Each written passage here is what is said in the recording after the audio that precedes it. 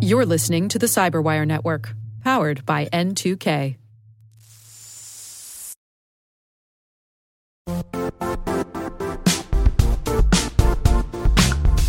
The IT world used to be simpler.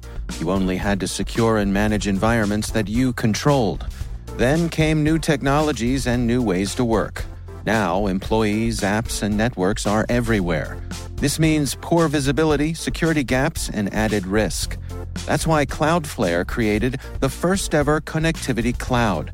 Visit cloudflare.com to protect your business everywhere you do business.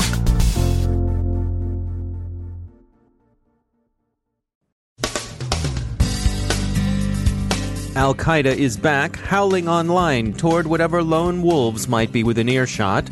The Chryssine ICS threat group may be looking beyond the Arabian Gulf.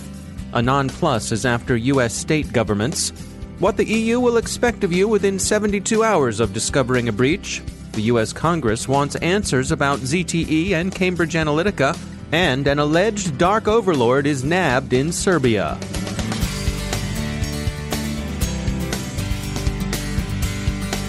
From the Cyberwire studios at Data Tribe, I'm Dave Bittner with your Cyberwire summary for Thursday, May 17th, 2018.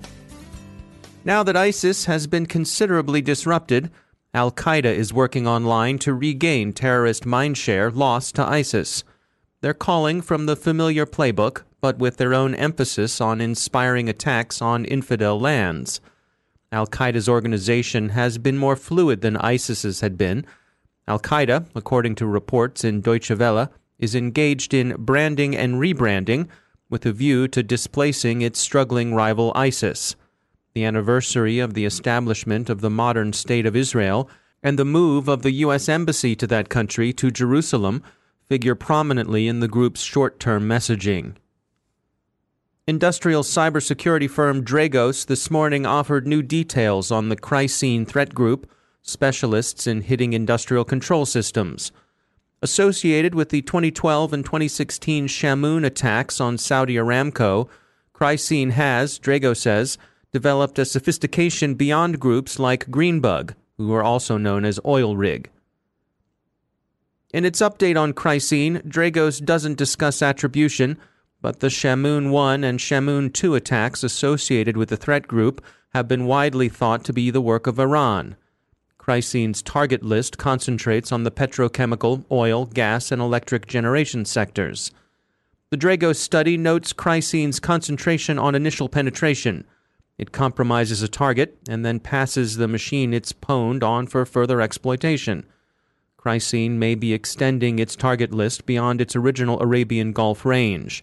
The threat group's operations have now been observed in Iraq, Pakistan, Israel, and the United Kingdom. Anon Plus, a hacktivist group believed to be based in Italy, has been attacking U.S. state governments. New Mexico is the latest victim, but Idaho and Connecticut were also recently hit. Anon Plus, in its communiques, follows the now familiar anarcho-syndicalist line. They have no leaders and so forth, and their principal declared interest is opposition to censorship. It's unclear how defacing a state's workmen's compensation site, among others, fits Anon Plus's strategy, but the nuisance value is undeniable. This may be an instance of the familiar hacktivist disposition to hit targets of opportunity, going where defenses permit them to operate easily. GDPR takes effect a week from tomorrow, and researchers continue to find sensitive data exposed online.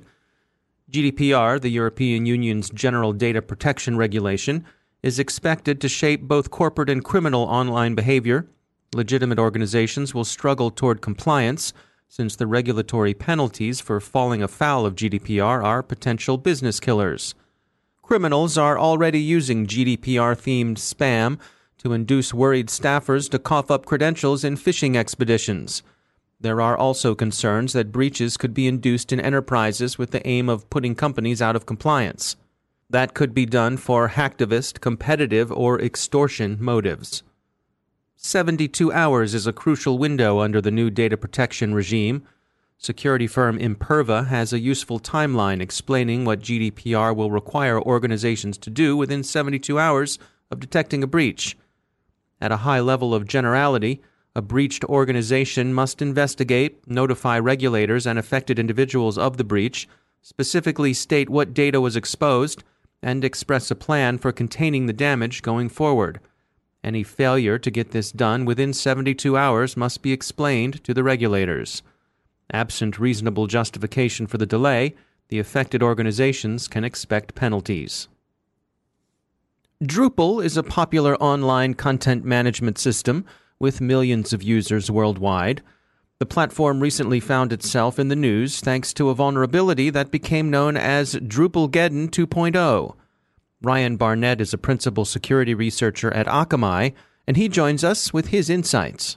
The main issue in looking at this, it was a different API or application programming interface with Drupal. They called it a form API. The main issue was the applications, they can create arrays, right? Different ways to hold data. Mm-hmm. And the problem was here is there's actually a vulnerability in what's called renderable arrays. And the bottom line is that an attacker, somebody who's non-authenticated, could send from their web browser even in a query string data that would look like an array. And if they could have that be renderable, they can do remote code execution, which is probably the worst case scenario from a security perspective. Right. Because then essentially it's as if the attacker is sitting at the keyboards and they can execute any command they want. And essentially they're running with the privileges of whatever the application is running as on the operating system. And so once the update is made and they've made the vulnerability public, the concern is for the folks who don't upgrade right away. Yeah, exactly. That issue is what bad guys, criminals, black hats, whatever you want to call them, that's what they live on, right? Is they realize there's going to be a lag from the time something is posted until you can actually get it patched on their system. In this particular case, they did a good job, meaning Drupal, of making these releases well known in advance so people could plan. I was actually monitoring on Twitter, looking for different hashtags and related to this issue.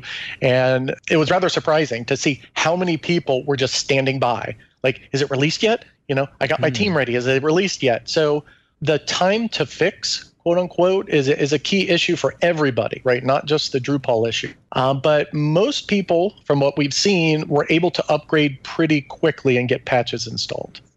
What have you seen since that date? How bad is it? Like you said, most people have been able to update, but I suppose there are those laggers out there. Absolutely. It's a law of percentages, right? And even if you take a step back and say, hey, 80% of people updated, great. But when you have millions of installs, that 20% is still significant, right? What was interesting in this scenario was the Drupal security team, the patches they made were purposefully vague. They made changes, but it wasn't quite clear from an attacker's perspective, wait a minute, as a remote user, how can I actually exploit this? So that was done on purpose. So Drupal actually did a good job there, right? Not saying, hey, attack here and point big arrows at it, right? And there were long discussions and threads on multiple forums where people were trying to figure out, how can we exploit this? Hey, can we do this? Can we do that? And it went on for 2 weeks. And actually, it was 2 weeks later, around April 12th, another security vendor, they actually went ahead and released a blog post describing how to exploit it. Their perspective on this, right, you can take different sides of this argument, was they thought some people, perhaps, like you said, if they didn't patch, they might think, oh, well, we don't need to, right, because it's not known that it's publicly being exploited. Mm-hmm. So from a security company's perspective, they say, look, this is a problem, and here we're going to demonstrate how you do need to fix this. So once I reviewed that blog data, I knew immediately, here it comes, because then there was enough detail. Exactly, and it was within hours. I'd say about 3 hours. And then, we're able to see, we saw some attacks for the first 2 weeks, but the payloads they were trying to send, the malicious stuff, it wasn't formatted correctly. It really wasn't doing anything. It was kind of benign. It wouldn't even work. But this second wave, as you said, when that came through, massive scanning attacks, because it was very easy for attackers to weaponize it at that point. And because these attack payloads, they're not specific to a specific site or implementation of Drupal, the kind of category of attacker I label this as is random opportunistic. where they don't really care to break into website X, right? They're looking for any website that this can work on because they have end goals of installing their favorite toolkits to do different things. So the more IPs they can hit and web servers and send this, the better. So they just want to do massive kind of spray scanning all over the place. So that's why it spiked up on our radar. That's Ryan Barnett from Akamai. The U.S. House wants a full report from the Department of Homeland Security on security issues surrounding ZTE.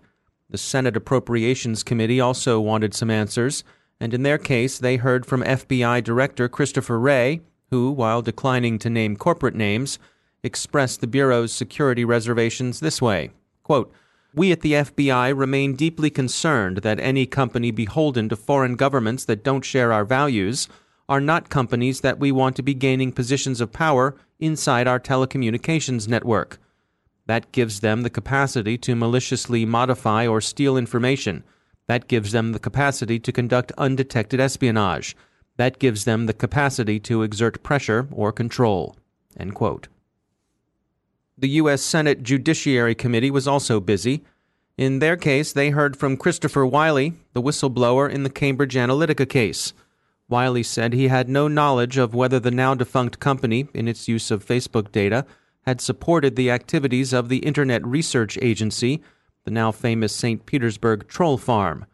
He did, however, say that Cambridge Analytica, quote, "made a lot of noise to companies and individuals connected to the Russian government," end quote.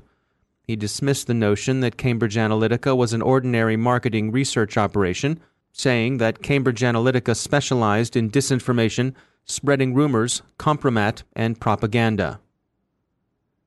Finally, remember Dark Overlord? That's the hacking group that tried most famously to extort Netflix, threatening to release hacked copies of Orange is the New Black. Serbian police have popped one alleged Dark Overlord ringmaster, an unnamed 38-year-old man who lives in Belgrade, so far only identified by the initials SS. The Dark Overlord's modus operandi was a bit different. Instead of trying to sell stolen data on the dark web, the group would steal data, demonstrate to the owners that they'd done so, and demand a ransom for returning it unreleased. Motherboard this morning heard from SS's colleagues, who want everyone to know that they're still in business. So you've still got quarry out there, law enforcement. Good hunting.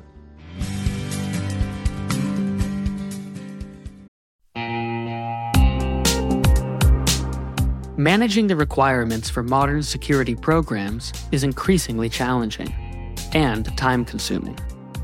Enter Vanta. Vanta gives you one place to centralize and scale your security program. Quickly assess risk, streamline security reviews, and automate compliance for ISO 27001, SOC 2, and more. You can leverage Vanta's market-leading trust management platform to unify risk management and secure the trust of your customers.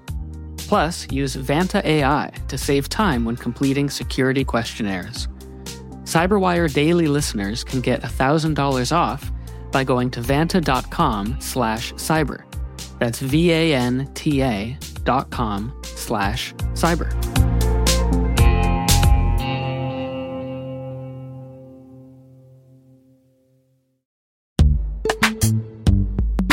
In the dynamic world of enterprise security, identity architects and IT leaders face a major challenge. Growth by repeated acquisitions multiplies the complexity of everything. Multiple IDPs, MFA providers, policy engines that all need to coexist. This can lead to fragmented user identities and policies that create security vulnerabilities and add access friction. Strata Identity solves this. Now you can decommission unneeded IDPs and consolidate the ones you'd like to keep without rewriting apps or disrupting users, engineers, and app owners.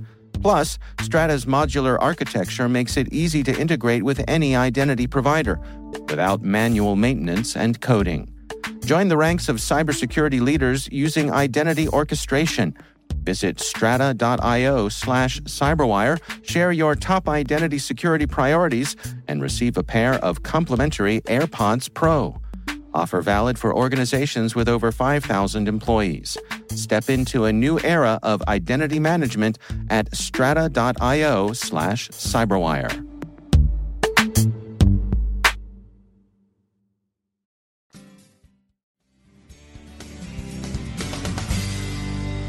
And I'm pleased to be joined once again by Dr. Charles Clancy. He's the director of the Hume Center for National Security and Technology at Virginia Tech. Dr. Clancy, welcome back. Last year, you testified before the House Energy and Commerce Committee, specifically the Subcommittee on Communications and Technology. They were having a hearing on promoting security and wireless technologies. And you covered a lot of ground, but one of the things that caught my eye was something we talk about a lot, which is this workforce issue. There's shortage of qualified cybersecurity folks. But there was an even more specific area that was interesting, and that's when it comes to telecom infrastructure. We may be having a skills gap when it comes to universities training people to be prepared for this subset of the industry. What can you share there? Well, the cybersecurity industry has a massive shortage of jobs nationwide, worldwide, really. The statistics show that here in the Washington, D.C. metropolitan area, for example, there's 42,000 empty jobs in cybersecurity. So there's a huge shortfall that we need to address, and universities across the board are struggling to expand their curriculum offerings to keep up with the demand. Now, I think that if you look at where a lot of those investments have been made, as many universities try to address that gap, they're focusing on many of the more traditional IT security challenges. So things like defending a traditional IT network from attacks, or software engineering and writing secure code. And while all these things are really important, we're starting to see a fundamental shift in the DNA of the internet. As the Internet of Things comes along, it's not so much just the security of an app that's on my phone or a cloud service that I might be using that's important. Now I need to worry about the security of connected infrastructure. I need to worry about the security of telecommunications infrastructure. And so far, we haven't really seen universities scaling up to be able to address that unique gap, which is going to be an area that we will continue to see need for as the DNA of the internet shifts from the social mobile internet to the Internet of Things. And as you have students come through your program, you advise a lot of these students in the research that you do. How do you handle the radio spectrum side of things? That's different than bits and bytes. Exactly. So just as an example, here at Virginia Tech, we've launched a new course in wireless and telecommunications security. We've launched a new course in embedded and industrial control system security that will approach these somewhat unique fields from a security perspective. And we're seeing a lot of interest from students in those courses, in particular in employers. We have a number of large companies that are unable to hire people who have both cyber-physical systems expertise and security expertise. Typically, they'll have one or the other, and they'll need to cross-train them after they hire them. Yeah, so perhaps an opportunity for some of those students coming up in an area that hasn't received a lot of attention. Indeed, and one that is going to need a lot of attention, particularly as the nature of the Internet continues to shift more towards the Internet of Things. Dr. Charles Clancy, thanks for joining us. My pleasure.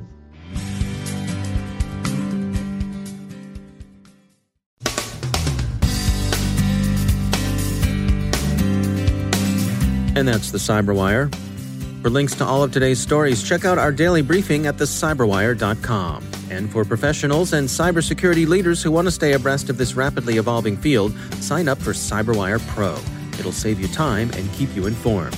Listen for us on your Alexa smart speaker, too. The Cyberwire podcast is proudly produced in Maryland out of the startup studios of Data Tribe, where they're co-building the next generation of cybersecurity teams and technologies.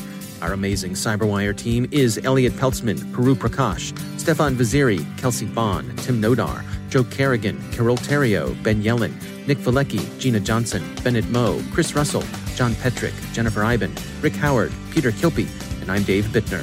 Thanks for listening. We'll see you back here tomorrow.